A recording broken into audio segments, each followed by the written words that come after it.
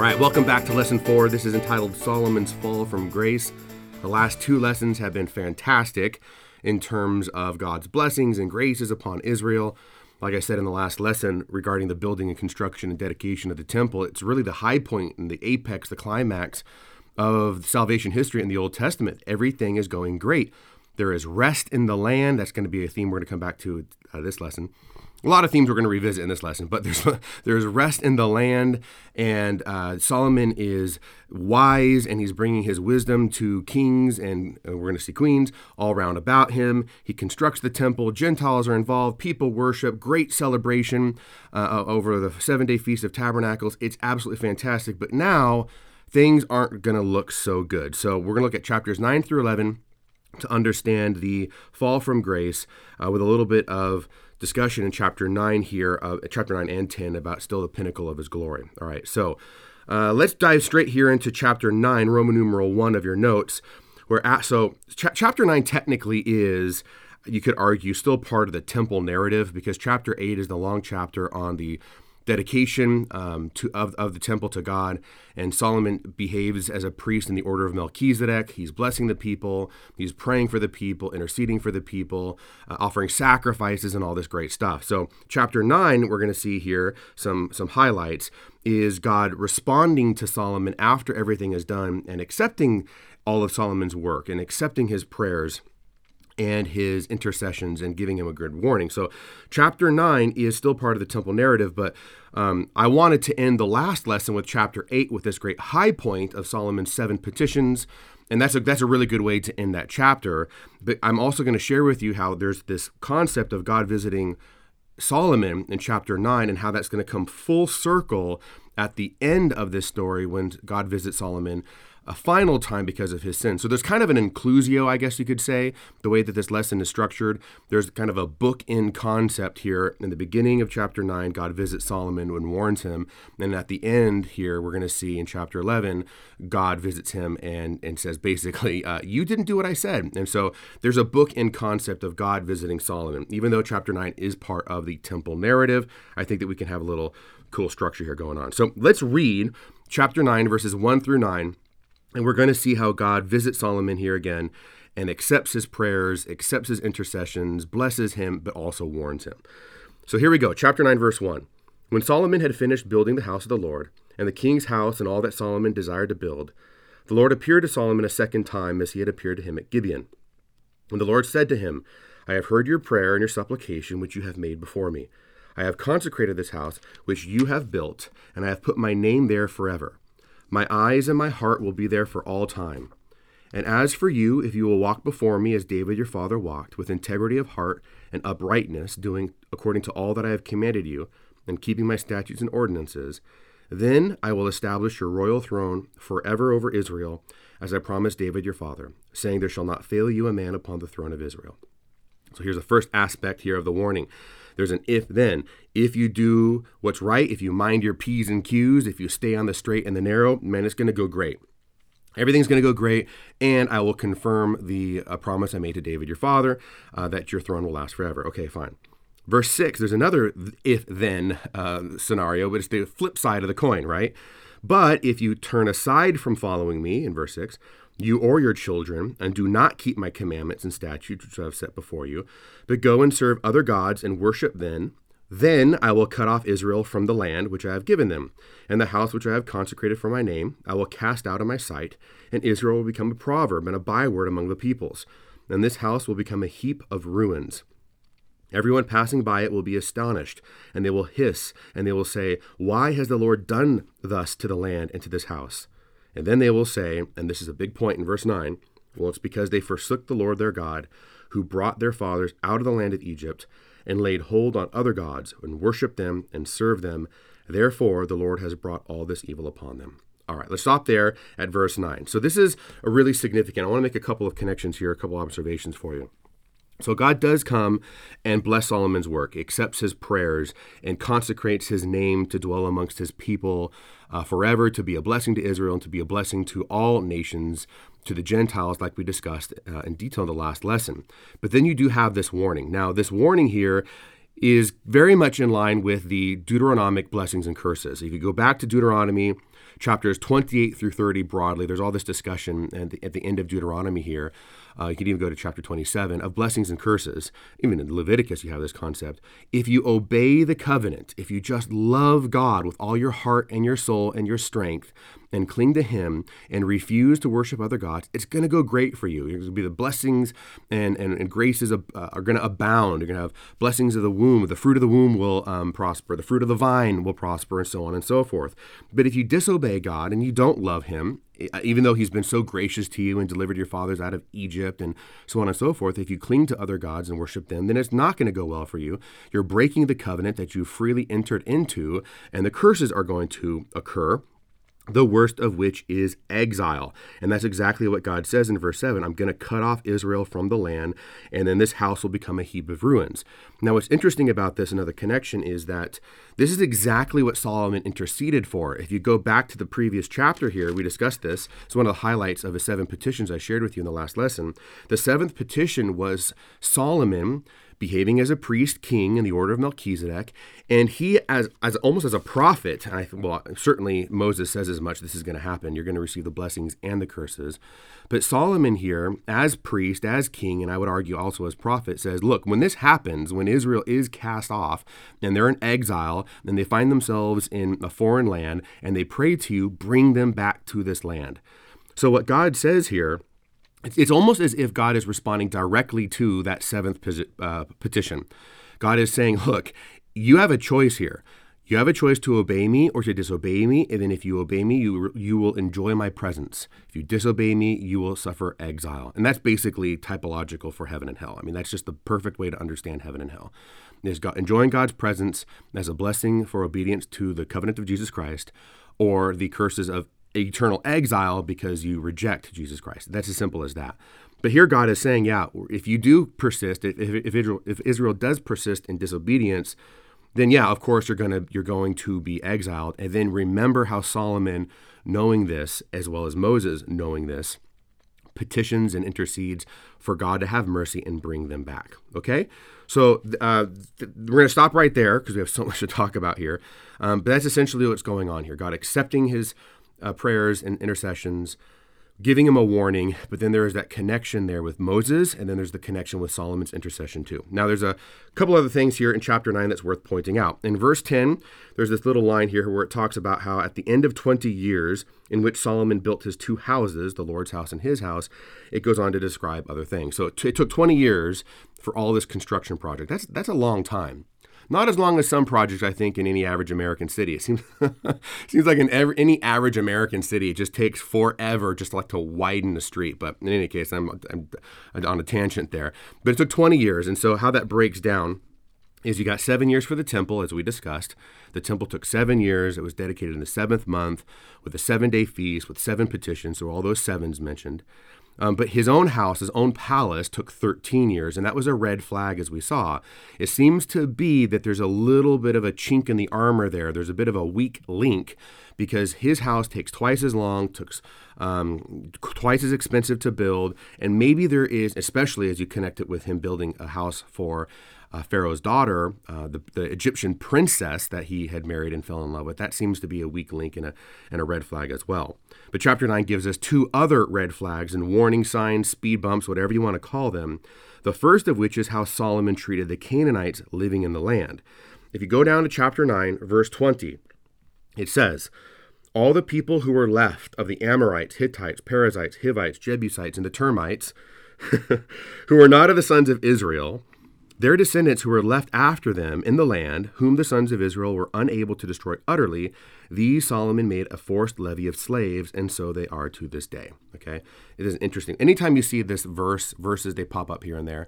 Such and such thing is taking place to this day.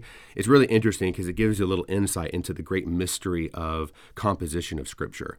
There were early writers of these stories here that then probably later on there's redactors or editors or whatever. So in any case, I don't want to get into the whole authorship discussion again, but I think those little types of verses are interesting. My main point in sharing this with you is that Solomon enslaves the Canaanites instead of utterly destroying them. Now, this is really, really important. If you go back to Deuteronomy chapter 20, Moses gives direct instructions that Israel is supposed to destroy all the inhabitants within the land, not those inhabitants outside the land. All right, you treat them in a different way. You don't destroy them.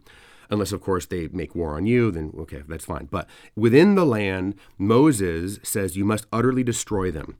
All right, and that brings up the concept of herem warfare, or it's also called the ban.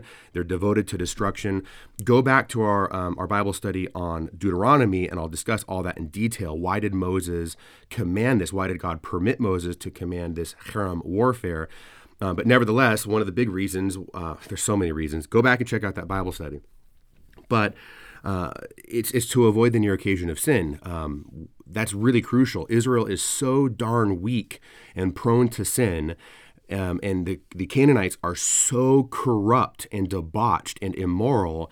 You need to eliminate them, number one, out of justice, because you got to pay the piper eventually. If you have unrepentant, debauched Canaanites, God is going to use Israel as his instrument of justice to eliminate them, but also as an act of mercy, because Israel needs to remove, again, like I say, the near occasion of sin, because they're going to fall into the depravities of the Canaanites. And so Moses says this. When you get to the story of Joshua, you begin to see some red flags at the end of Joshua that Israel is getting a little bit more complacent, a little bit more lazy, a little bit more selfish and greedy, and they're leaving many of the Canaanites alive, and they're trying to live peaceably, coexist, I suppose you could say, with these sinful peoples. And then you got the story of Judges, and that's a whole horrible story of how they are living with these sinful people and falling into these cycles of sins.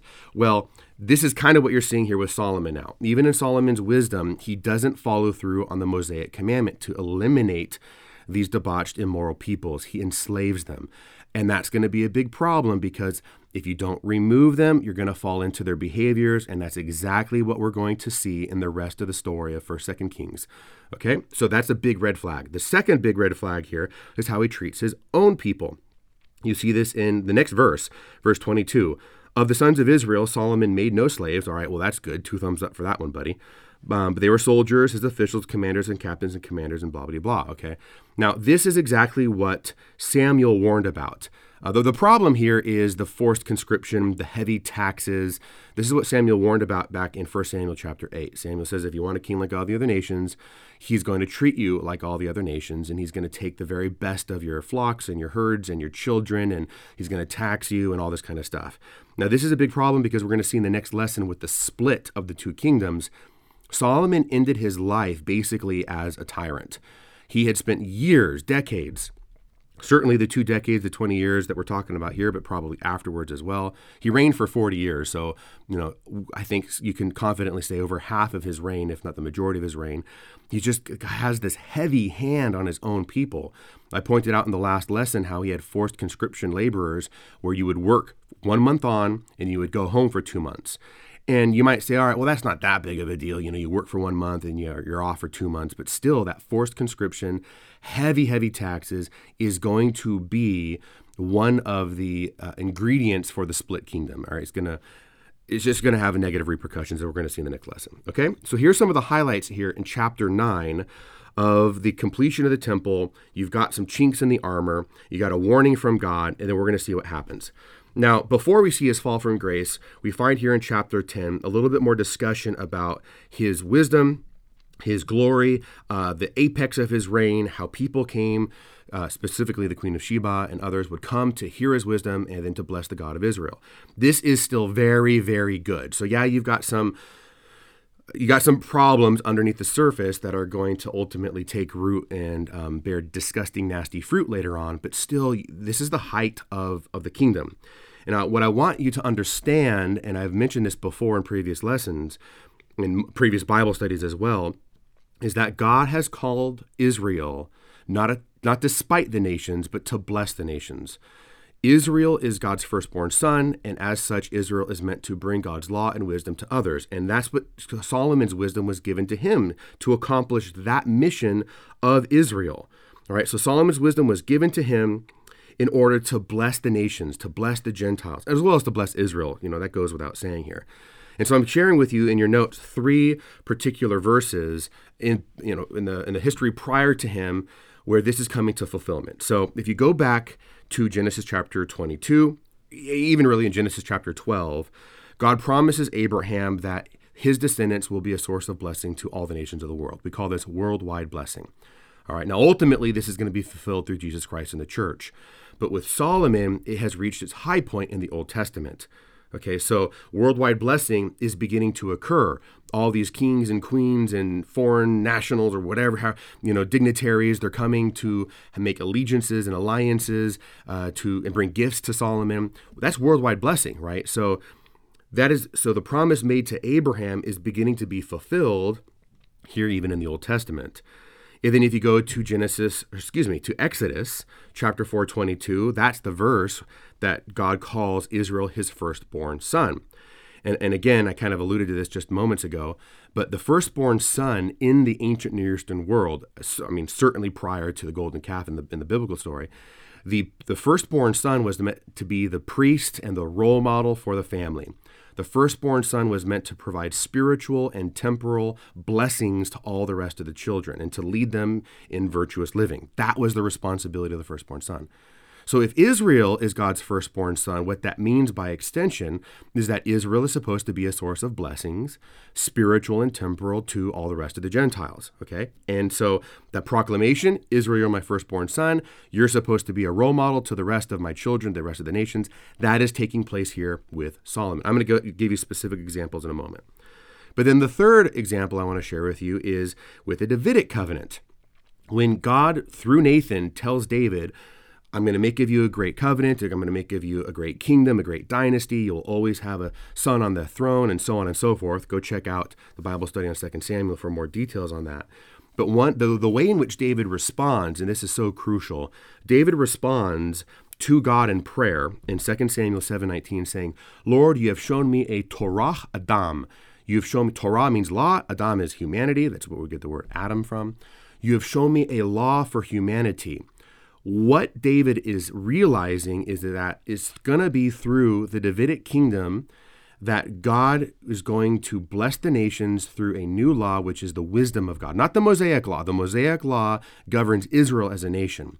But the wisdom of God that comes through the Davidic kingdom is like proverbial, no pun intended there, but proverbially through the ministry, I guess you call it ministry or the reign of Solomon. I mean, Solomon is the wisest dude that's ever lived in the ancient world. Right? So it's through his wisdom that all the nations are going to be blessed. So it's the Davidic kingdom, all right, and the Davidic covenant that's going to be the catalyst through which God blesses the people through a new law, which is going to be wisdom. So all of this is taking place with Solomon. It's absolutely dynamite. It's so beautiful to see things going well, right? So when you look at Solomon's story here, some particular examples in the narrative that we saw last time I'm going to share with you right now of Solomon actually accomplishing this great task as the leader and the king of Israel and a blessing to the nations. You're going to remember back in chapter 4, verse 34, it says, well, actually, just really quick context. So remember chapter 3, Solomon asks for wisdom. He's wise enough to know he's not wise, and he's wise enough to know he needs God's blessings. So God gives him great wisdom. And then the story goes on through chapter 4 of him, the end of 3 and 4, of him demonstrating this wisdom. And then you got this great little crescendo in chapter 4, verse 34. It says, men came from all the peoples to hear the wisdom of Solomon, and from the kings of the earth who had heard his wisdom. All right, that's pretty dynamite. That's at the big. And then it introduces the story of the temple. I'm going to share a personal theory here of the structure of 1 Kings in just a minute. But in chapter 4, verse 34, kings from all peoples are coming to hear his wisdom. And now you've got the conclusion to that. If you skip all the way down to chapter 10, verse 23, it says, thus King Solomon excelled all the kings of the earth in riches and in wisdom. And the whole earth sought the presence of Solomon to hear his wisdom, which God had put into his mind. So you've got these, what you call bookend statements here in chapter 4 and in chapter 10 about how everybody's coming to listen to Solomon, and he is excelling in wisdom and riches above everybody in the ancient Near Eastern world, and he's dynamite, and he's the king of the mountain.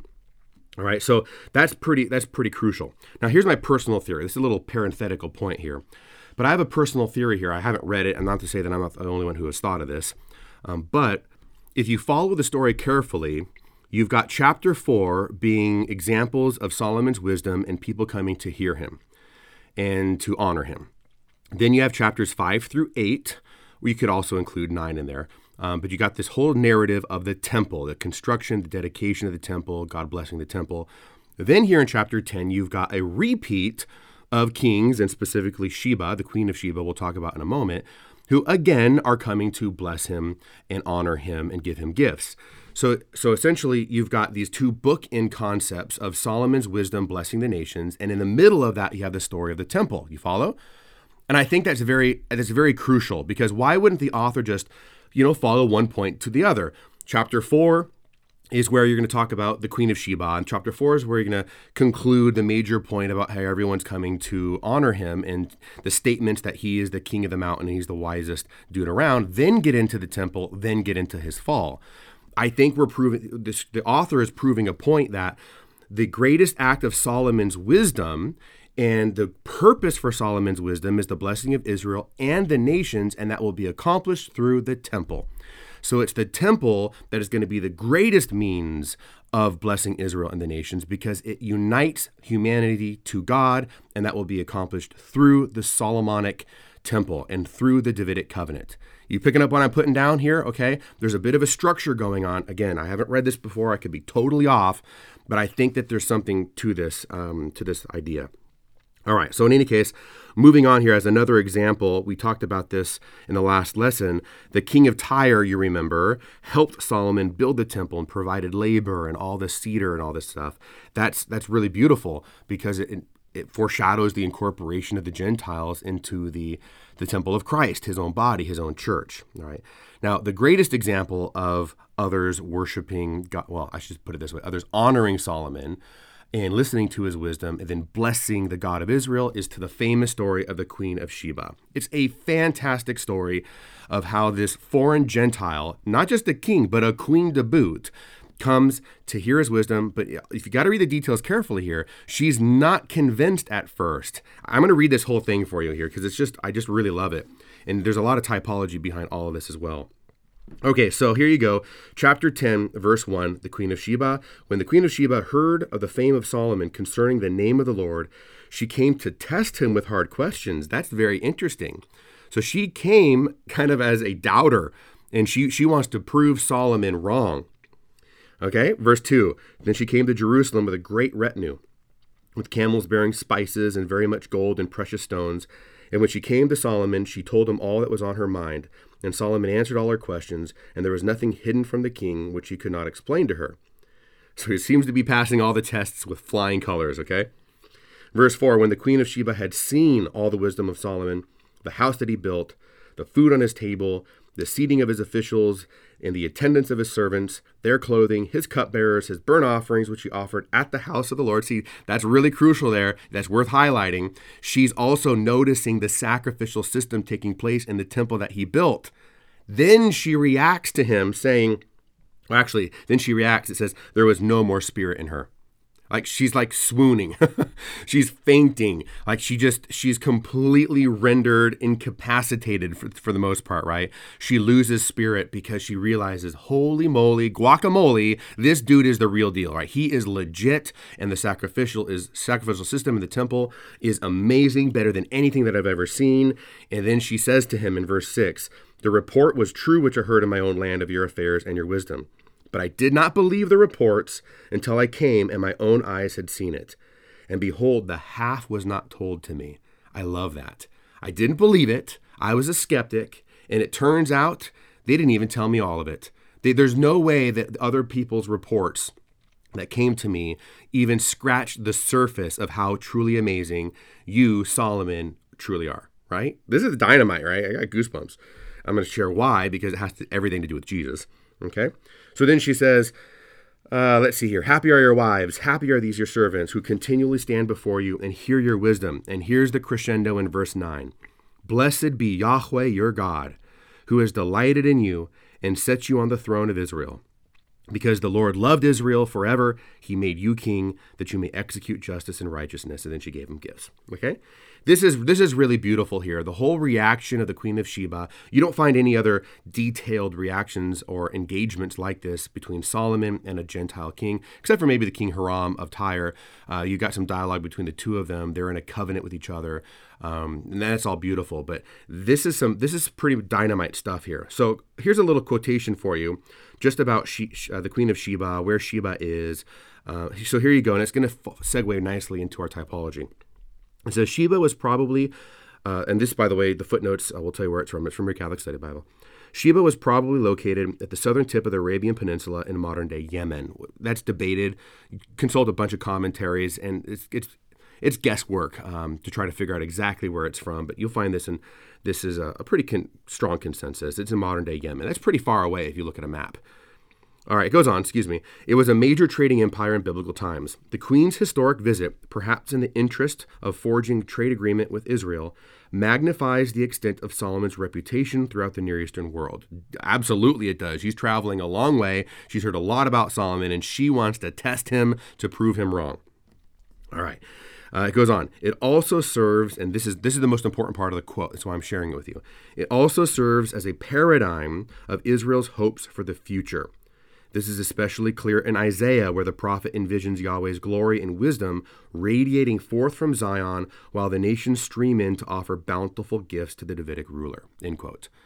That last sentence there, I think, is really crucial, because what's going on with Solomon and his wisdom radiating to the ancient Near Eastern world is really a type and a sign of what's going to happen in the Messianic age, when God's wisdom is going to radiate through the entire world, all right, through the Davidic kingdom. Okay, now all this points forward to Jesus Christ. Jesus is the new Solomon. He is the new son of David. He establishes his new kingdom, which is his church, the Catholic Church, to bring the wisdom of God to all nations, right? So this is all about Jesus. Jesus is the new Solomon.